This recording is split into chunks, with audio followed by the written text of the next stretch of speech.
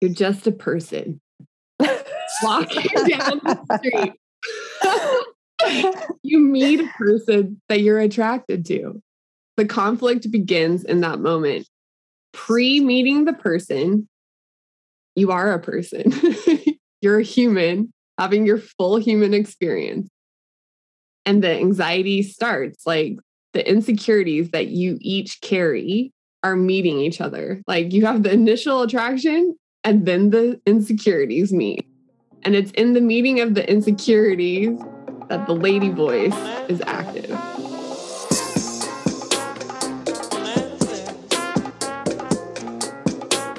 Welcome to the Lady Voice podcast. Dismantle the patriarchy in your mind with Danielle and Jenni.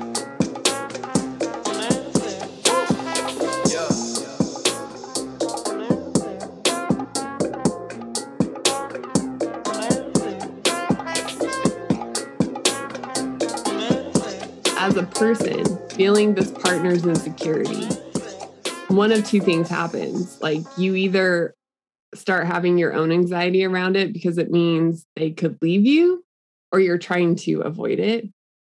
But regardless of what you do, you're in lady voice land. You are now like in this zone where you're outside of yourself, managing yourself. Sometimes the insecurities we perceive in other people aren't even perceptible, really. Like, at least in my experience, I don't even recognize other people's insecurities up front. Like, I feel my own, and lady voice starts immediately. And it could just be that internally, I also can feel something in them that I have no idea how to put words to or how to acknowledge, you know? Surely we're like all dynamic humans, but yeah, I don't know. I think it can also be really unconscious, but I totally agree. That's like where the lady voice starts, is like first encounter. First encounter. What can I do for this person? So we're always in communication with people around us.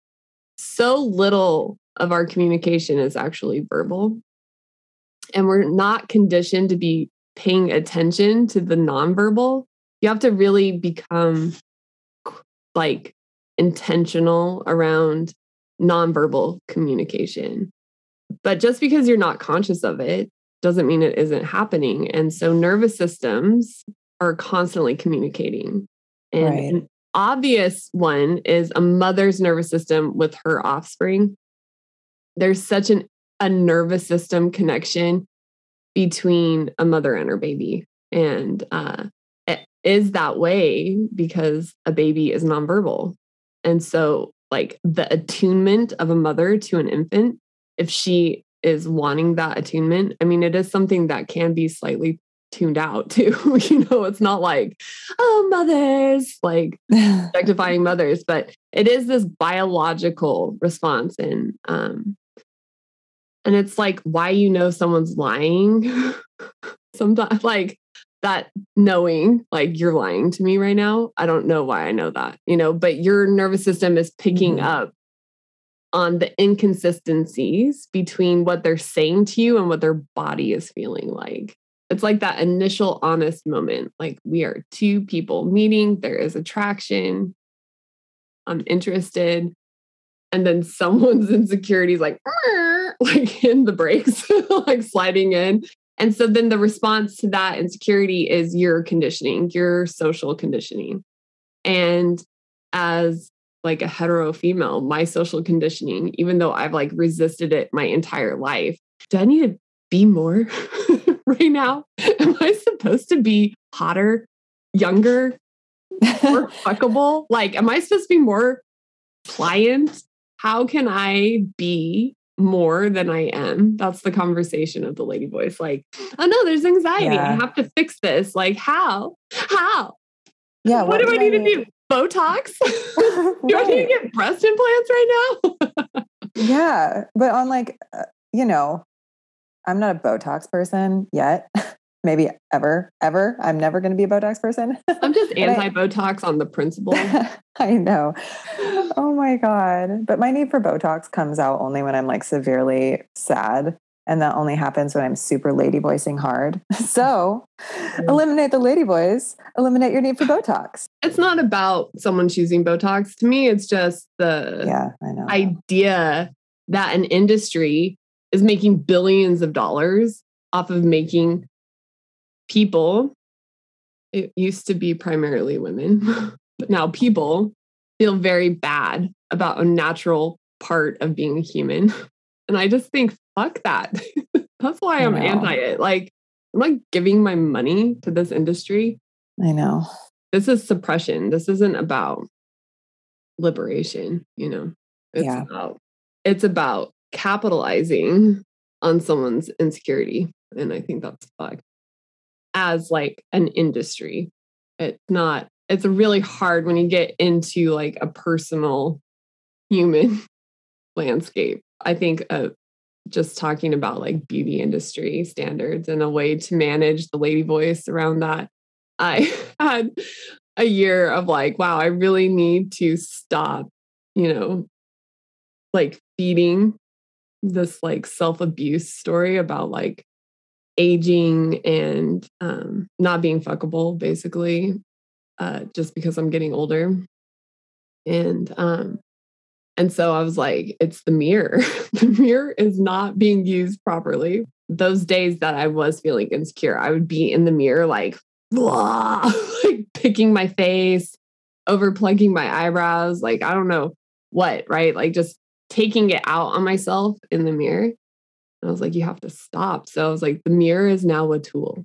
You can like brush your teeth in it.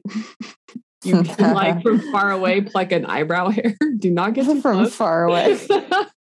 Maybe a little like good luck on your skin. Just, you know, like it's a tool. Use it as a tool. And so for like a year, I didn't really look in the mirror, and it wasn't hard for me with my lifestyle because I work from home and I'm pretty isolated.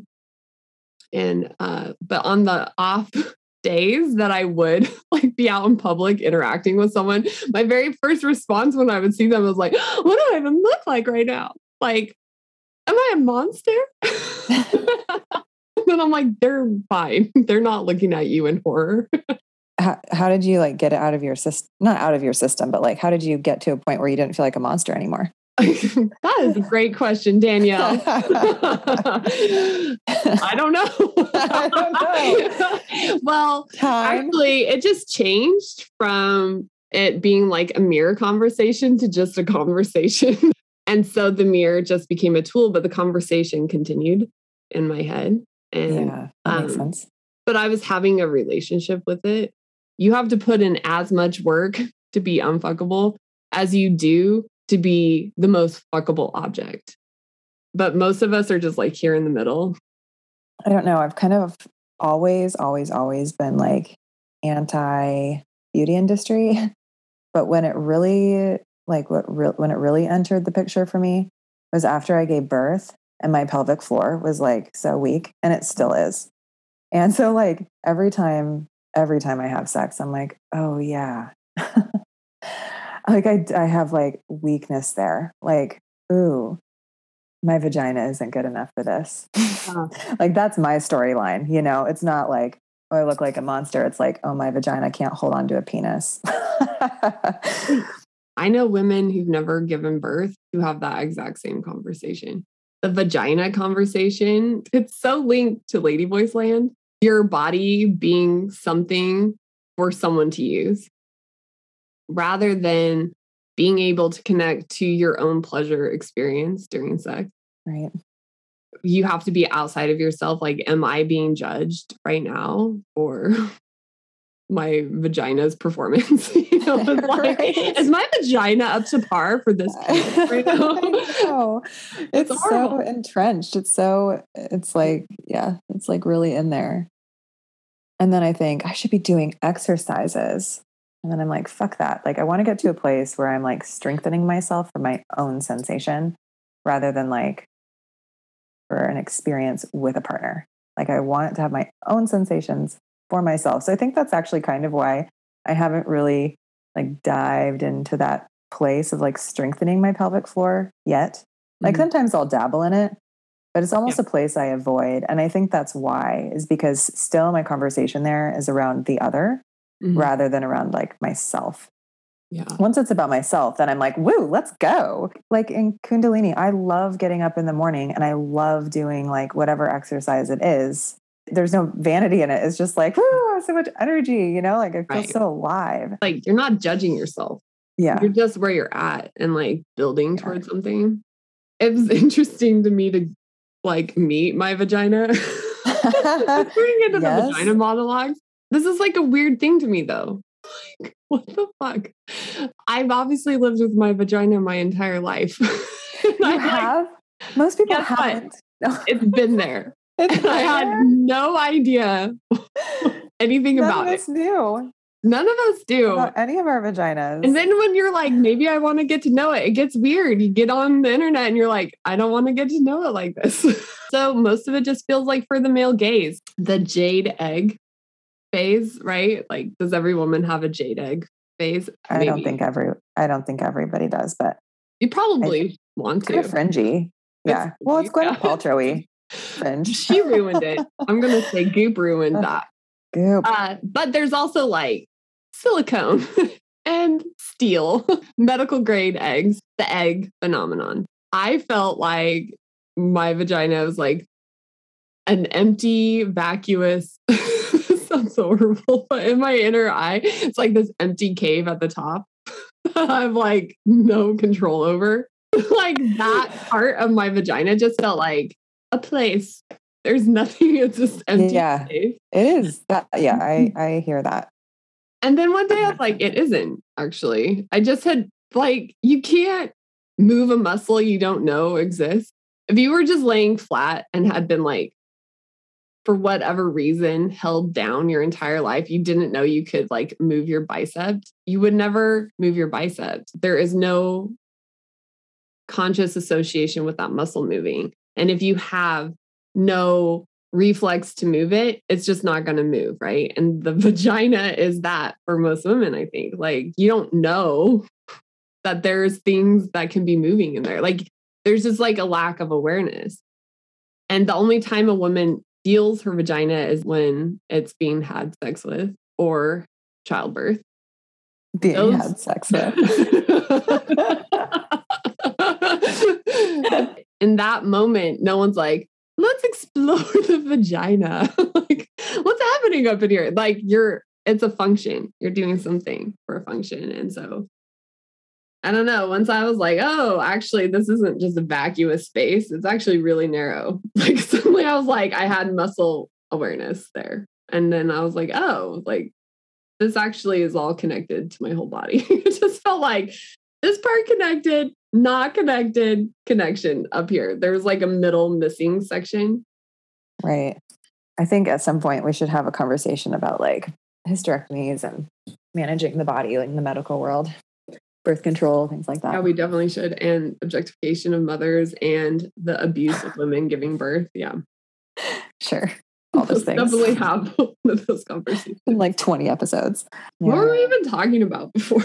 Well, I was going to say, I really love the conversation around like two nervous systems coming together and engaging. And I do wish that there were more of a conversation, explicit conversation between two people when coming together about that response. Is that part of like the idea of maybe dismantling the lady voice in an interaction, is just naming the things as you feel them in your body, like versus naming the things that you should be naming based on like, oh, I should be being this way for this person. Here's the expectation. I feel unsure about this in this moment for whatever reason, or, you know, this thing feels actually really good and this part doesn't.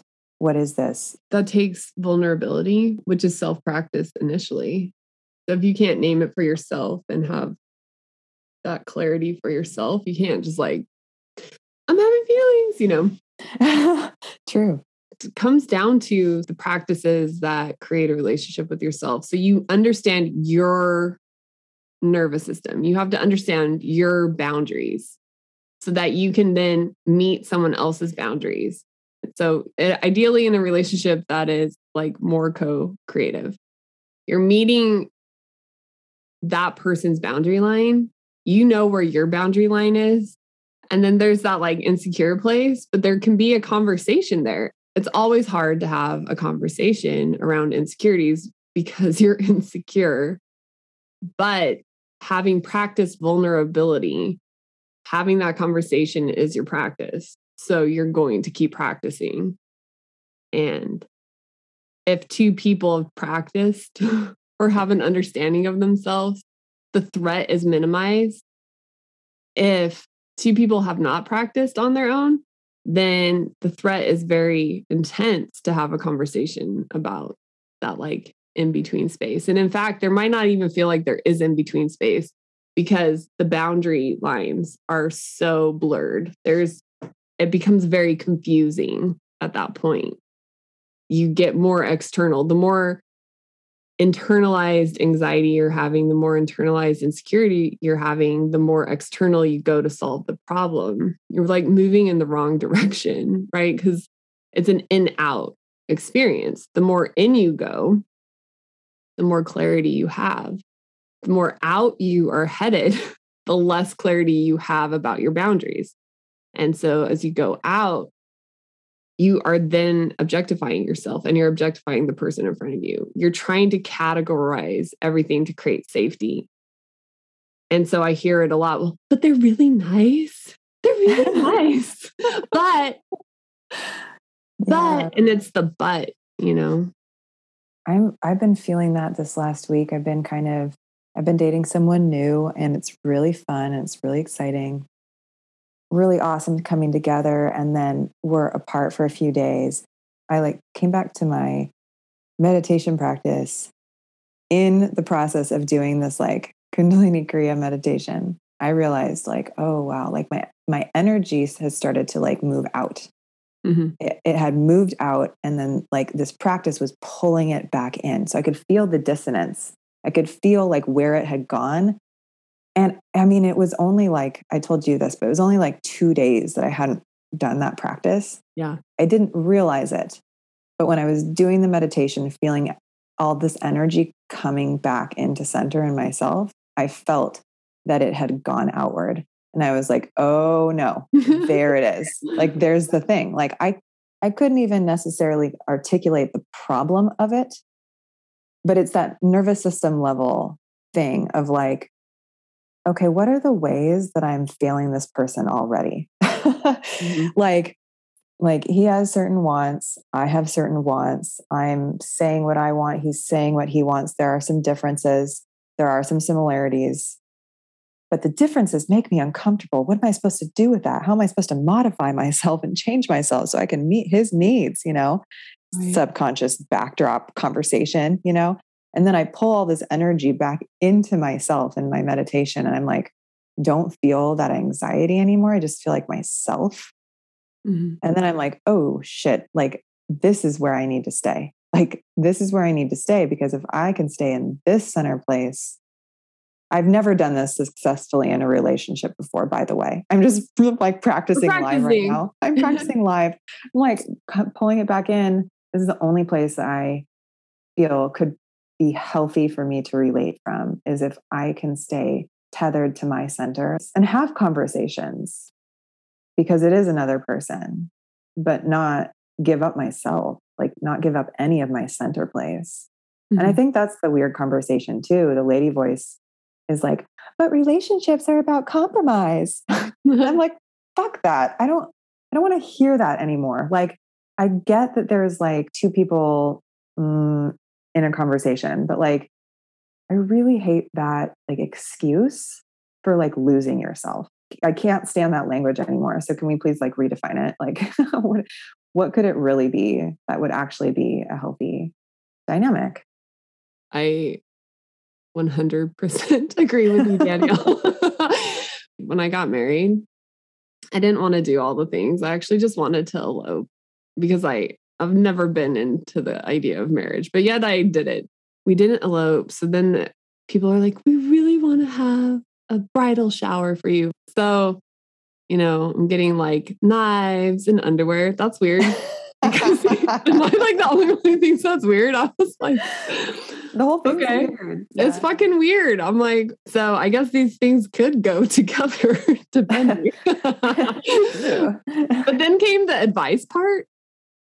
And I knew all of these women, well. I knew everything about their relationships. I just remember sitting there like, what is happening? And most of it was like, never go to bed angry at each other. Oh, goodness. Commitment is hard. You got to commit 100%. This is your life partner. And it just feels like you're getting initiated into a really sick club. I'm like, well, this won't be my experience because this is not even what I believe, but then it was my experience and I was like, I'm in the club. This is horrible. You entered the box. It's all about denying your own needs. That's what I felt like I was being told. Like, basically, you're going to not have any of your needs met and you need to be okay with that. Yeah, compromise. Going back, though, to the initial meeting, it's so subtle, this like switch that happens. It's immediate and it is so habitual that you do need like a couple of days to come down from like the initial oxytocin rush. Like if I have a partnership someday, I want it to be from a place where I can find myself with ease. And like, I'm a pretty self-reflective person and I am just dipping my toes into that place. I want so much space so that I can make sure I'm always finding myself. Mm-hmm. I think you'd have to find a person who has that level of awareness that space is also a requirement for them and not in an avoidant way, right? Because there's also can that. be avoidant and punishing. If you don't have a partner who can recognize that, it's not probably going to be easy to advocate for your own space because they'll see it as rejection. I think there's a spectrum for everything. And I think if you meet the person who's codependent just like you, there's probably some level of comfort in that.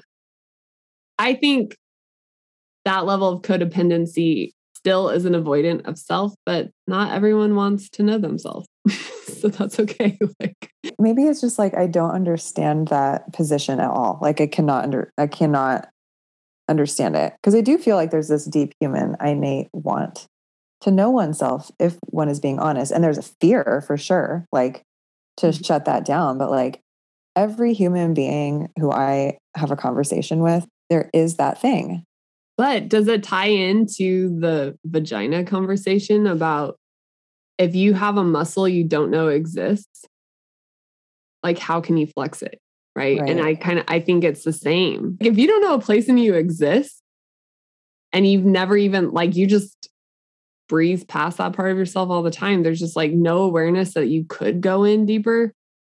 It just doesn't feel like anything's there. And so you don't know. There's no roadmap. Or the roadmaps are weird, like self-help land is super weird. It gets really weird. And therapy can only help you navigate spaces that you're aware of. It's not like therapy can like open trap doors. Like if you don't know about something, you're not going to find it. But maybe that's it. It's like just realizing that like in every human, there's like this buried treasure. That's how I feel. Most people aren't like excavating themselves for it, but it's there. But you can. It is out there for you. Guess what? There's so many doors that you can't even see. They're like camouflaged with the wall. There is like an innate knowing somewhere that something's missing. Whenever we feel that, it's just ourselves. The lady voice, though, if we're talking like taking it back to this nervous system interaction, the lady voice is internalized betrayal. I think that's a good way to think about it. It's your objectification betrays you all the time. Your true hopes and dreams are on the other side of objectification. This person coming in who's going to objectify you or you are going to objectify yourself for, there are hints of your dream in that. That's why we get like pulled in. But it's just hints, right? It's like, maybe if I became a sculptor, I could totally shapeshift this whole thing and turn it into something I actually want. Like so many pieces of the puzzle are here.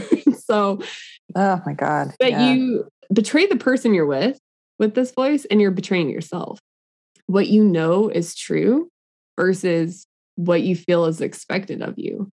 And so that becomes like this place of discomfort. And it's easier to keep moving outside of yourself once that discomfort is there, because discomfort means something's wrong. We need to solve a problem. But we just solved a problem by finding a person who wants to fuck us. So now what do? Like, I must move outside of myself to maintain this thing. To keep that person wanting to fuck reminds me of this thread. Okay.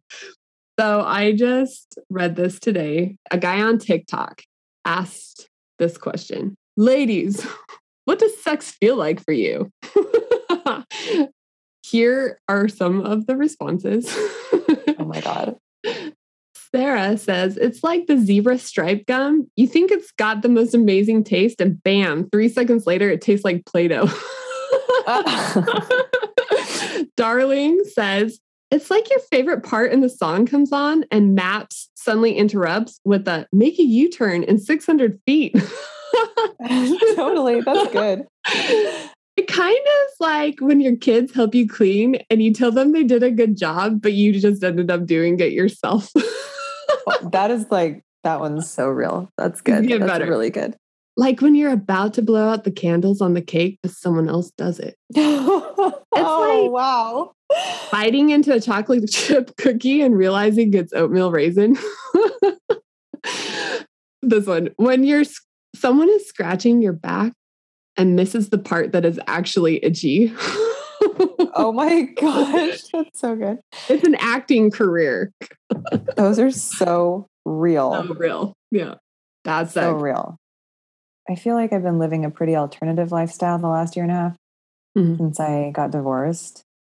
And like, in this like polyamory, non-monogamy scene and a little dabbling in BDSM scene and just kind of curious about all of it, And so there's people who are a lot more aware of like offering a different kind of sex. People who are really trying to show up and not be the person who's like not itching the scratch in the spot. It is like just still missing the scratch. It's still missing.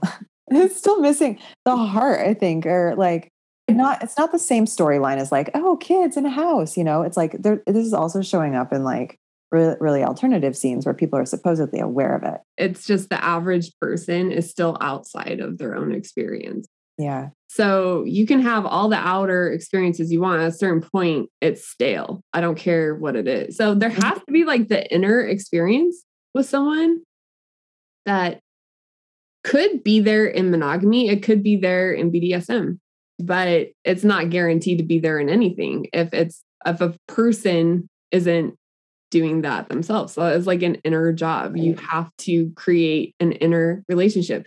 It's also the thing that no one wants to do.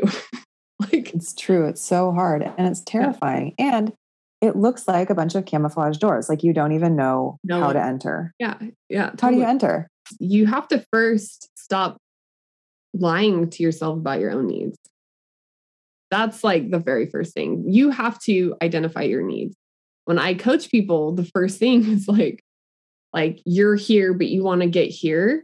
Like you cannot dissect where you're at without understanding how you're not having your needs met. You don't have to maybe even leave the situation you're in to start getting your needs met, but you cannot get your needs met if you don't know what they are.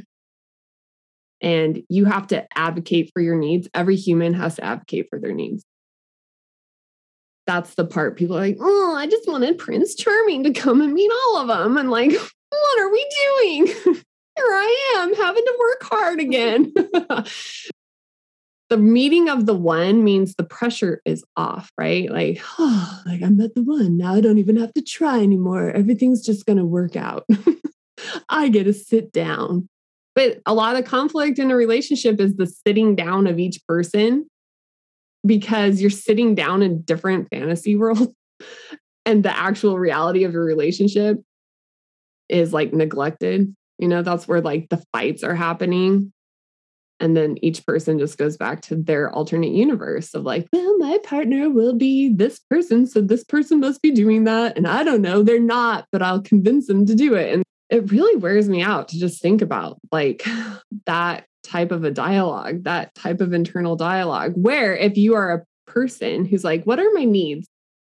You have no idea what your needs are. So how do you learn what your needs are? You have to be willing to stop gaslighting yourself. You have to be willing to live in your body. Your body is never lying to you. You're where you get turned on in any sense of that, like turned on around food, turned on around life, turned on around sex. Your needs are in that. The things that draw you out of yourself. It could be art. It could be sunsets. Like, it doesn't matter. There's like a part of you in all of that. And that's what you have to realize. Like, humans are so incredible, truly. Like, what we have done, what we're capable of, like the beauty that we can create. What other animal is creating like us? There aren't any. But we're so desensitized to our own ability. We're so desensitized to the potential of our own experience. Everyone's just watching television. You can't find yourself in TV. But why do we check out? We're like burned out. We don't know how to solve problems anymore for ourselves. There was a belief when you were 20 that you're just going to follow this path. It's all going to work out. Suddenly you're the age you are and you're not happy with any part of it. And so you just kind of start giving up. And that's the place to start. It's like, if you're there and you're kind of like, you don't know where to go, it's what are your needs? You have needs. What are they? And I think a lot of women I know are afraid to name their needs. To name your needs is selfish. It's a betrayal actually to your partner to name your needs, because the stupid idea that your partner innately knows your needs kind of like goes back to that sex thread. Like, if I ever hear another man say to me again, like, I gave a woman an orgasm, I'm just like, get out of here. Like, I know. That kind of thinking. No, I let you help me. You got to witness my orgasm. Yeah. I will thank you for giving me space to orgasm. So when you first start trying to address these issues with your partner, if you're in a partnership, you will be met with resistance, and that's really normal. And it doesn't mean your partner has to be bad or you have to get a divorce or anything. You just keep advocating for your needs. Life is so short. And the only thing you're going to regret is if you recognize the thing and then didn't act on it for yourself. I worked with people who were like placed in hospice for a number of years. That was like during my internship. Most of our clients that came in, our patients, were like in hospice for end of life cancer care. And the only thing people regretted was, I think I was talking about this in my last podcast, but it's relationships. People aren't regretting like, I should have worked more. I mean, this is such a cliche, but no one's talking about their job. You know, one lady was like actually dying. This was the saddest story.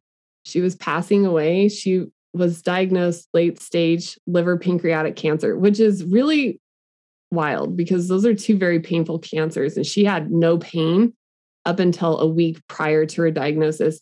And when she was diagnosed, she was stage 5, basically, like you're dead. Wow, that is crazy. And yeah. And so her husband, as a last ditch effort, flew her from the Midwest to where we were in Arizona to see if there was anything we could do to extend, like give her extra time. And I was like alone with her for the weekend.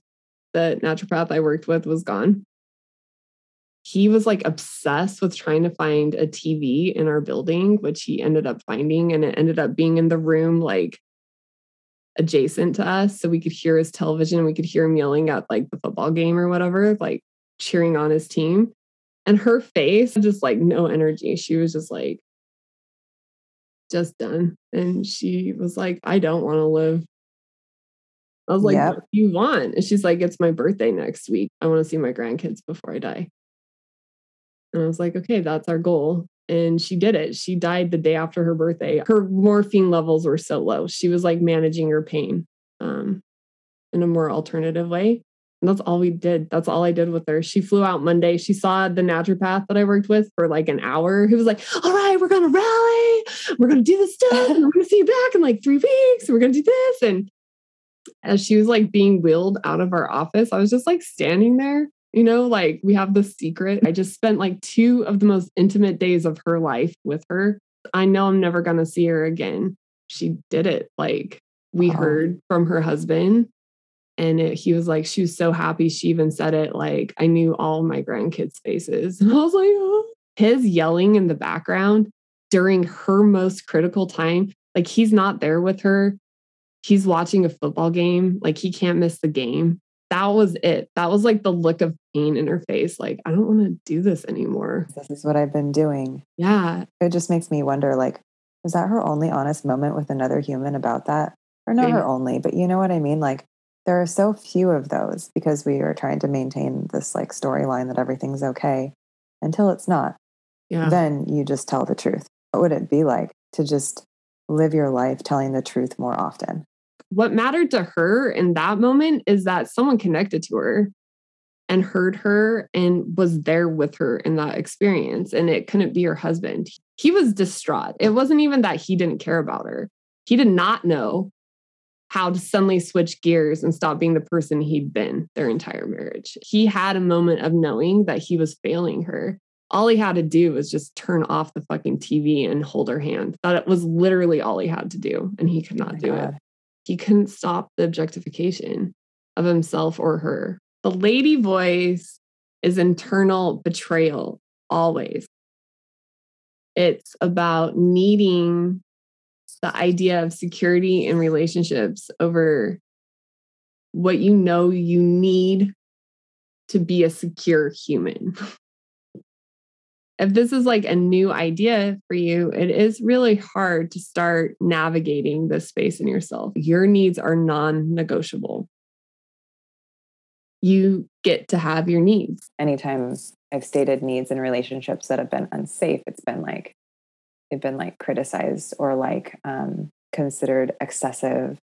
I was just sending my dad this like link today to the medical diagnosis of female hysteria. And like sharing with him about like hysterectomies and stuff and where that even came from, and associated to like excessive female emotion. Like that is the definition of hysteria, excessive female emotion.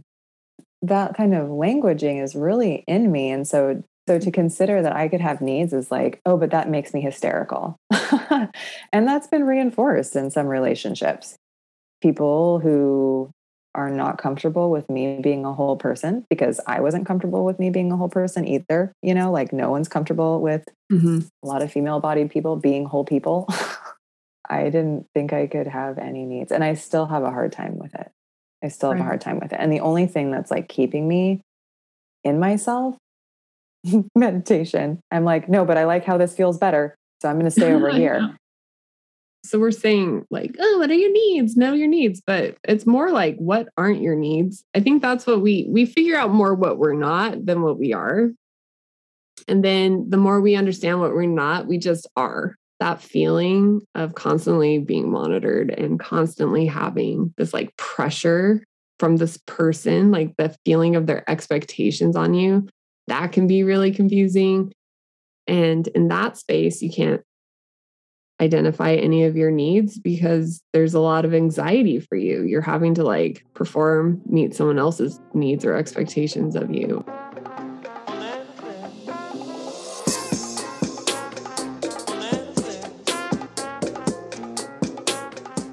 Self-care rituals such as like alone time, anything alone is so important.